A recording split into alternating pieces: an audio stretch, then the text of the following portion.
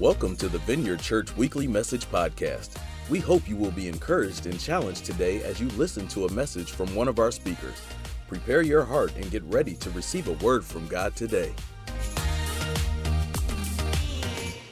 Hey everyone, my name is Ryan Cameron. I'm on staff here at the church. Thanks guys. It's great to see you all. If you don't know me and we've never met, first of all, I would love to meet you. Seriously, I want to hear about what God is doing in your life. So if you see me here, out in the atrium, at Meijer, in the middle of the street, stop me, say hello, because I want to know who you are. Does that sound good? Good, awesome. I help out here also in basically two areas. The first ministry that I help out with is our Vineyard Fit classes, which stands for Faith and Training, like Pastor Kathy said. They're basically Bible classes that we lead throughout the week from the church.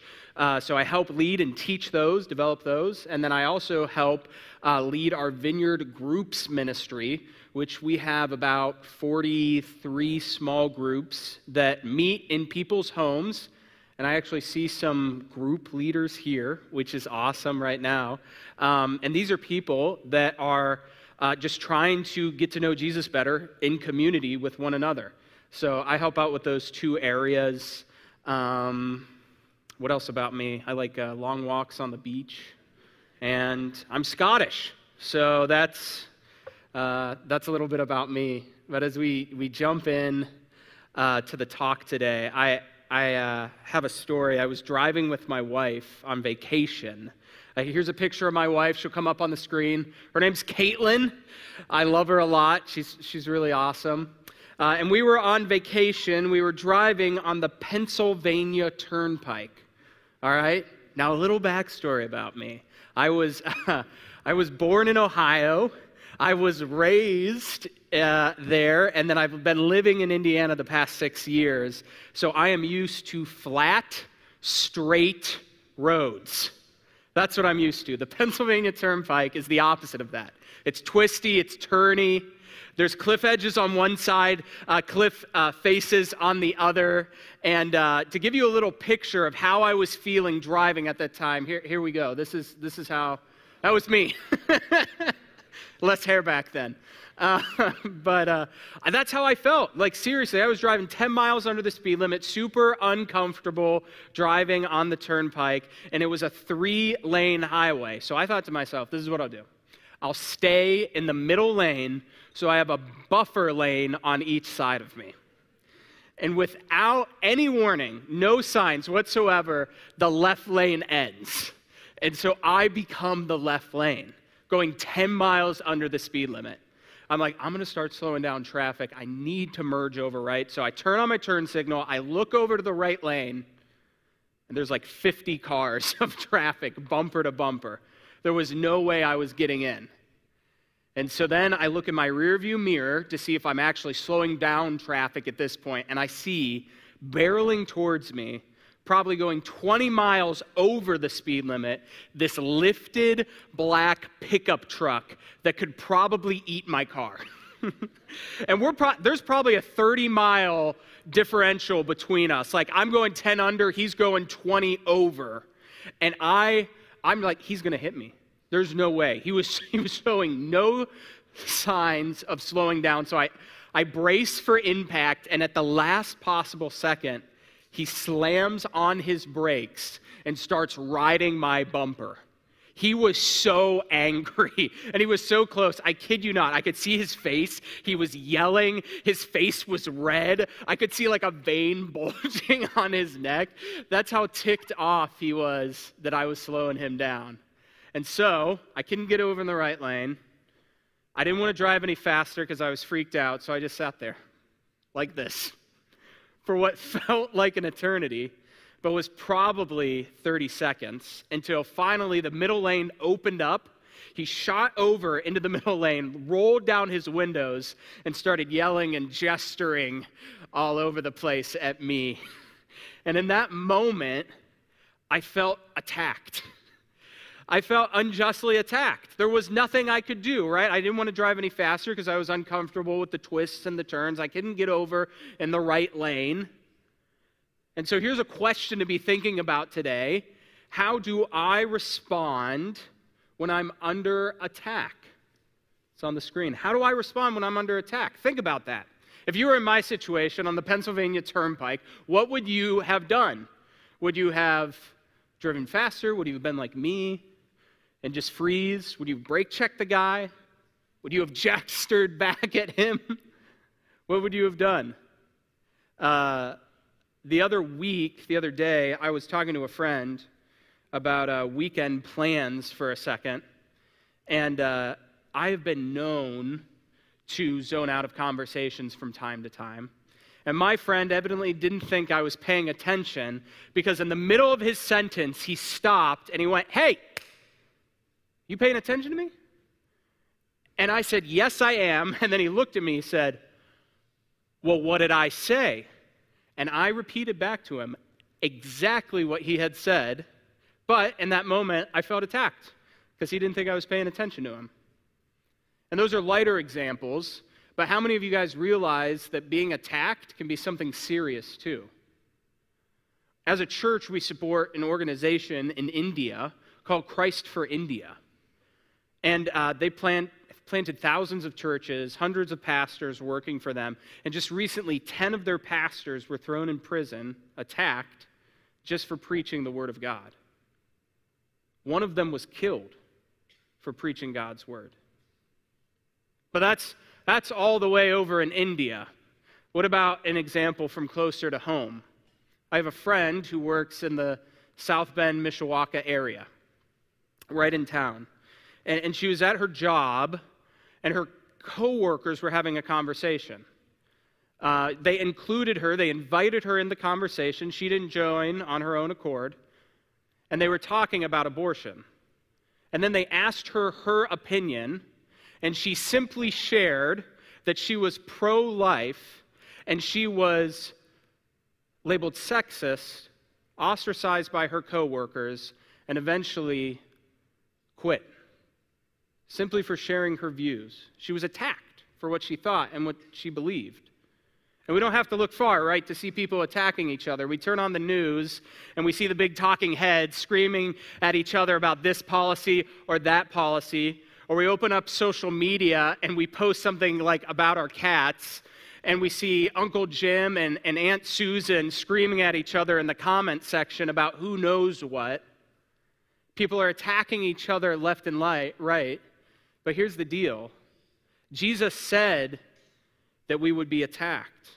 In John chapter 15, verse 20, Jesus says, "If they persecuted me, they will persecute you also."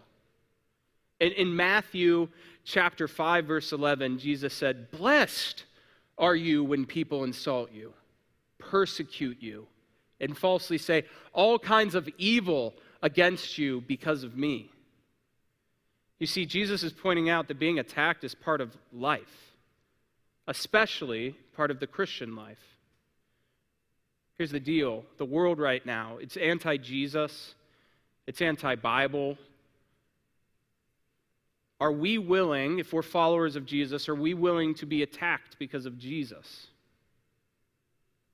The missionary Paul in the early church says in 2 Timothy chapter 3, verse 12, he says, in fact, everyone who wants to live a godly life in Christ Jesus will be persecuted. So again, here's the question to think about today. How do I respond when I'm under attack? And by the way, how we respond matters, right? I have responded poorly in my life to being attacked, and I've created messes. I have seen other people respond poorly to being attacked in their own life, and they have created huge messes. And so in this summer, we're in a series called Audacity, Bold Acts of the Early Church. And if you want to turn in your Bible or open up in your phone, we'll be in Acts chapter 6 and 7 today. And we'll be looking at a servant in the local church named Stephen and how he responded to being unjustly attacked. A little bit of backstory before we dive in to the text. Stephen, he was an awesome guy. He was preaching, he was bringing people to Jesus. He was proclaiming God's word performing miracles, doing a ton of awesome stuff for the early church, and the church was growing rapidly. It was great. But on the other side of things, there was this group of community leaders that as the church was growing and people were going to the church, they were losing power and authority. And they didn't like that. So they decided to falsely accuse and attack Stephen of breaking the law, to the point where they actually brought false witnesses against him. And so we'll pick up in Acts chapter 6, verse 8. Now Stephen, a man full of God's grace and power, performed great wonders and signs among the people. Opposition arose, however, from members of the synagogue. Those are the community leaders. They could not stand up against the wisdom the Spirit gave him as he spoke. So pause. Stephen's super wise, doing great stuff. And then false accusations are brought against him, and Stephen responds in this huge long speech that we're not going to read right now, but you definitely should this week. And in this speech that Stephen gives, he does a couple of things. First, he addresses all of the accusations and attacks, and he says, I have not broken the law. Here is exactly what I have said. Nothing wrong. And then he goes into the entire history of these community leaders, and he points out their story and where they're coming from. And at the very end of his speech, we're going to pick back up in chapter 7, verse 51. This is what Stephen ends his speech with to the community leaders.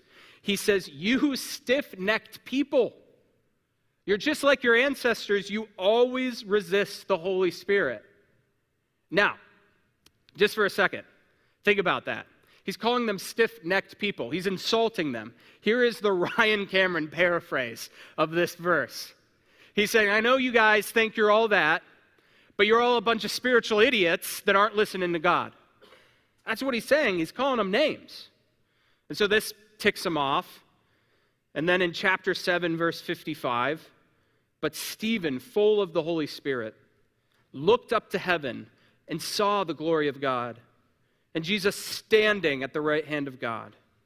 Look, he said, I see heaven open and the Son of Man standing at the right hand of God. At this, they covered their ears, and yelling at the top of their voices, they rushed at him, dragged him out of the city, and began to stone him. While they were stoning him, Stephen prayed, Lord Jesus, receive my spirit.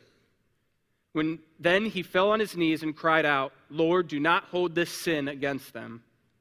When he said this, he fell asleep. So from this text, I see two ways Stephen responded when he was being attacked. And before I go any further, don't worry, this is not a talk on how to die. But I do think there are some honorable ways in which Stephen acts, and we can respond the next time we're being attacked. So be thinking of that. Be thinking of the next time your boss attacks you unjustly, or a family member, or a coworker, or a classmate. Be thinking of those things. Hold those thoughts, and let's pray before I go any further. So, Father, we just come before you right now, and we ask for your help. Holy Spirit, fill us. Fill this place. Let us know that we're loved and we're yours. In Jesus' name, amen. All right, two ways that I see Stephen responding when he's being attacked. The first is Stephen's response includes some bold truth. If you're taking notes here at home, you should fill in the blank, bold truth. You see in verse 51, Stephen shares a bold truth with the community leaders. He gets to the heart of the matter. He says, you always resist the Holy Spirit. That's what they needed to hear. That was the bold truth that he shared with them. Earlier in the book of Acts, we learned that not only did Stephen spread the word about Jesus, he also made sure that the widows and the orphans had enough food to eat so they wouldn't starve. That was Stephen's 9 to 5. He talked about Jesus, and he made sure the most vulnerable people in society didn't die. And those community leaders put an end to that because of jealousy and turning away from God. If they were listening to God, they wouldn't have done that. They wouldn't have stopped him. But they weren't, and so they did. And Stephen shared that bold truth with them. And when he did that, they responded by becoming stubborn, obstinate, and entrenched in their position. And sometimes when we share bold truth with people, that'll happen. They'll stake their claim in the ground and they won't budge. But that's not the only way people can respond. People can also, when we share bold truth with them, turn towards Jesus and become closer to God. A story that comes to my mind of a time where someone declared a bold truth to someone else and they turned to God is found in the Old Testament. 2 Samuel. There's a story of a king who messed up big time. He committed adultery, and then he tried to cover it up by killing the woman's husband. Huge mess up. And he didn't repent of it at all. And so this messenger of God, his name's Nathan, was called by God to go and confront the king about his sin. Now, if you're Nathan, just for a second, think about from his perspective. You just learned that the king is a murderer, and God's telling you to go and confront the king about the sin. If I was Nathan, I would think I'm a dead man. But he goes before the king, and he says, you need to repent of what you did. And instead of the king acting like one of the community leaders over here, he actually says this in 2 Samuel chapter 12, verse 13. He says, I have sinned against the Lord. You see, the messenger came, he delivered the message, and the king, moved closer to God. And those are the two ways people can respond, right? They can become stubborn or they can turn towards Christ. But as followers of Christ, if we claim to be followers of Christ, we are all called to share bold truth. Jesus says to all of his disciples in Matthew 28, verse 19, he says, therefore, go and make disciples. All of us are called to make disciples as followers of Jesus. Every single one of us, young, old, whatever. And when we're making disciples, it doesn't just mean talking about the great things and building people up. It also means sharing the good, the bad, and the ugly with the people we're discipling. One of the top 5 most spiritually developing moments in my own life was when one of my mentors said something to me that I really didn't want to hear. This memory seared into my mind. I was studying biblical studies at Grace College in Winona Lake. It's about an hour away from here. And I could vividly remember the day. It was a sunny day. The sun was shining. Wind was blowing. My mentor, John Sloat, and I were walking around Winona Lake in town. And I was telling him about how great my life was, how wonderful everything was. I just won an award for preaching. I started dating this girl named Caitlin, who is now my wife. I was getting good grades, making good friends. I was on top of the world, and John stopped in the middle of his tracks. He looked at me, and he said, Ryan, there's a lot of spiritual pride in your life. And if you want to love people well, you need to cut that out. That was hard for me to hear. That was tough for me to listen to, but it was a bold truth that I needed to hear because there was a lot of spiritual pride in my life. And I needed to love people better. And it changed me because he spoke bold truth to me. And so we're called to share bold truth with other people. And I would argue from the example of Stephen, especially when we're under attack. But let's bring this into the room. You might be asking, okay, I'm supposed to share bold truth with people, but how in the world do I practically do that? Well, here are 2 tips that I have. The first, it's a fill in the blank.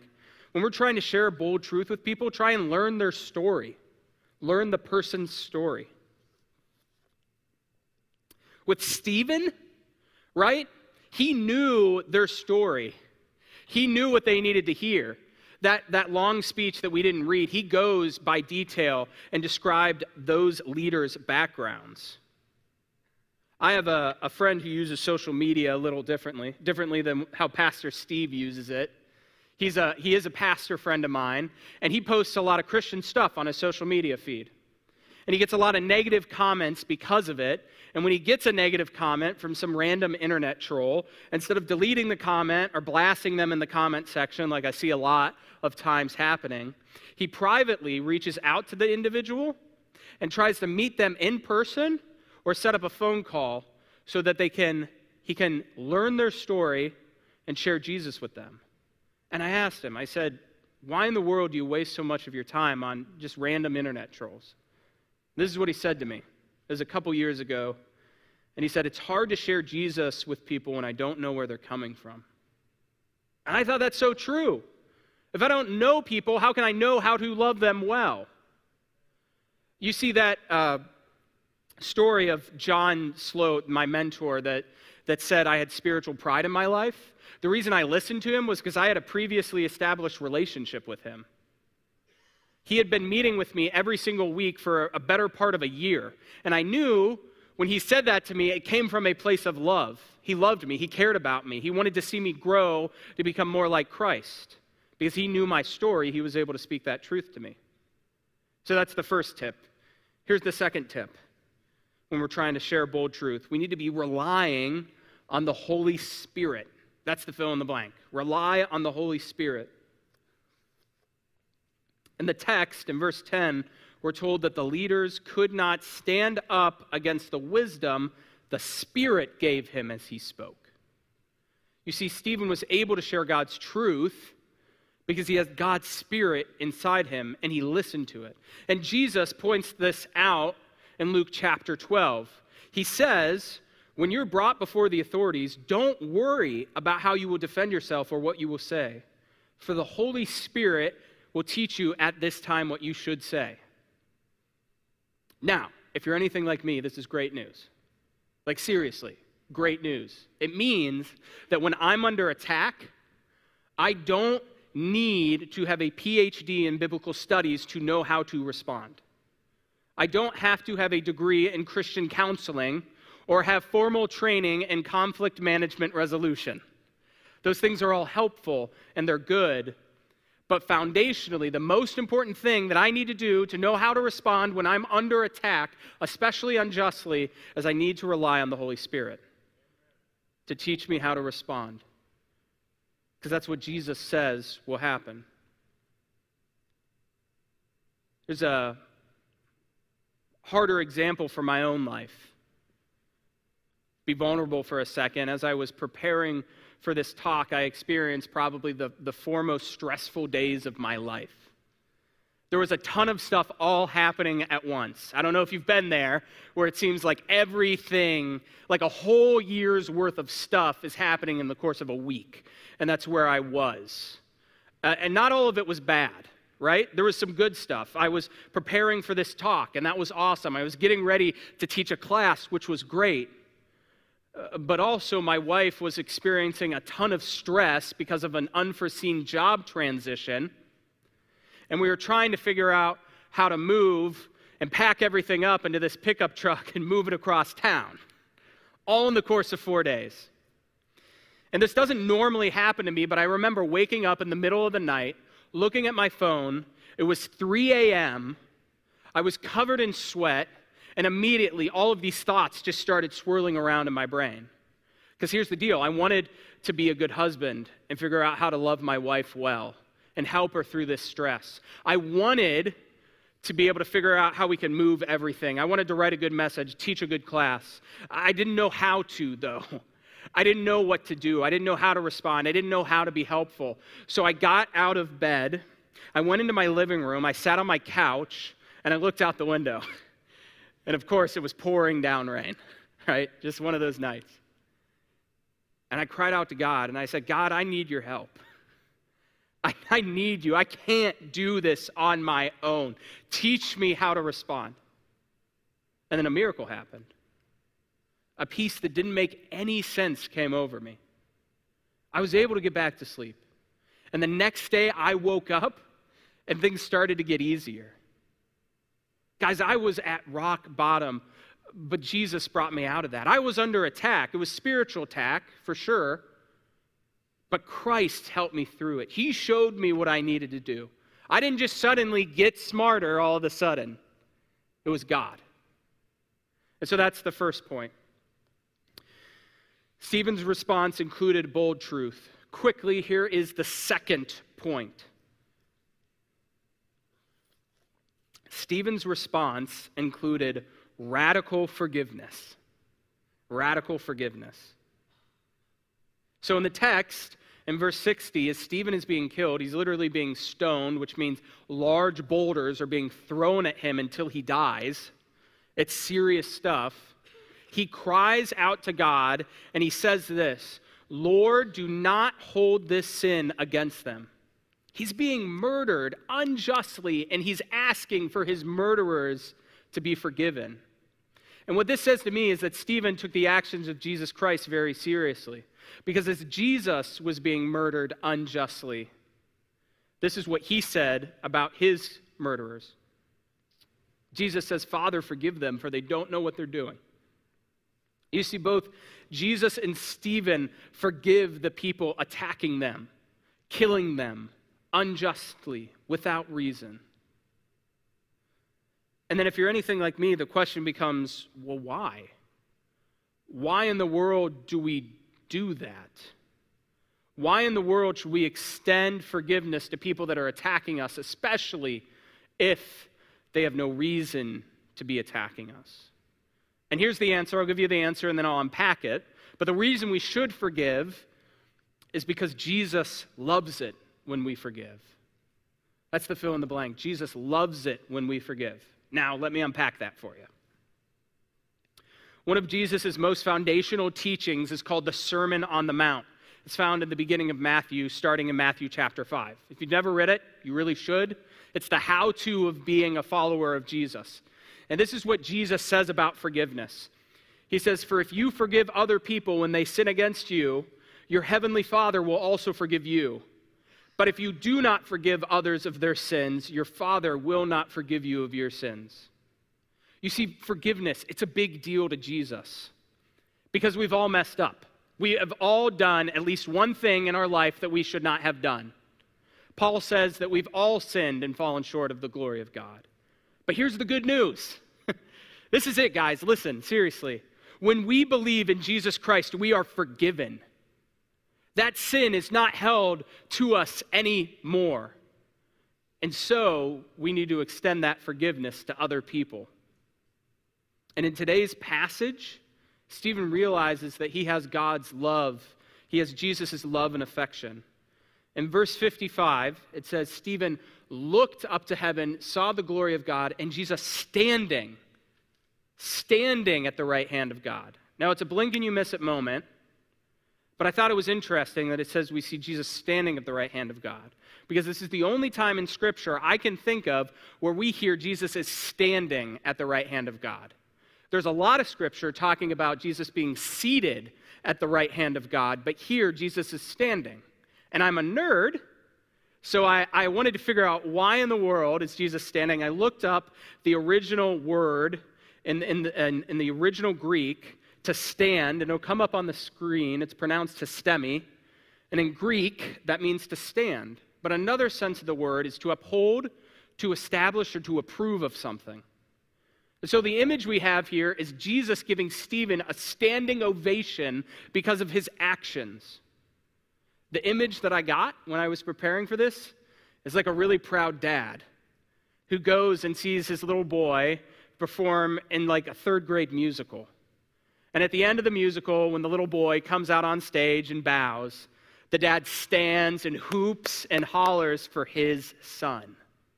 That's what Jesus is doing for Stephen because of his actions. And so I'll end with this question to bring it in this room. Who in your life do you need to extend radical forgiveness to? Or, put another way, is there someone in your life that if you forgave them, Jesus would stand? Think about that. Seriously. Is there someone in your life right now that's attacking you, hurting you unjustly for no reason, that if you forgave them, Jesus Christ would stand in applause for you? Who is that person? Because Jesus loves it when we forgive. So to wrap up the 2 points, Stephen's response included some bold truth and radical forgiveness. Pastor Steve's going to come up and do ministry time, but that's it for me. Thanks, guys. Love you. Thanks for listening to the Vineyard Church Weekly Message Podcast. We pray you were impacted by this message. God bless, and see you next time.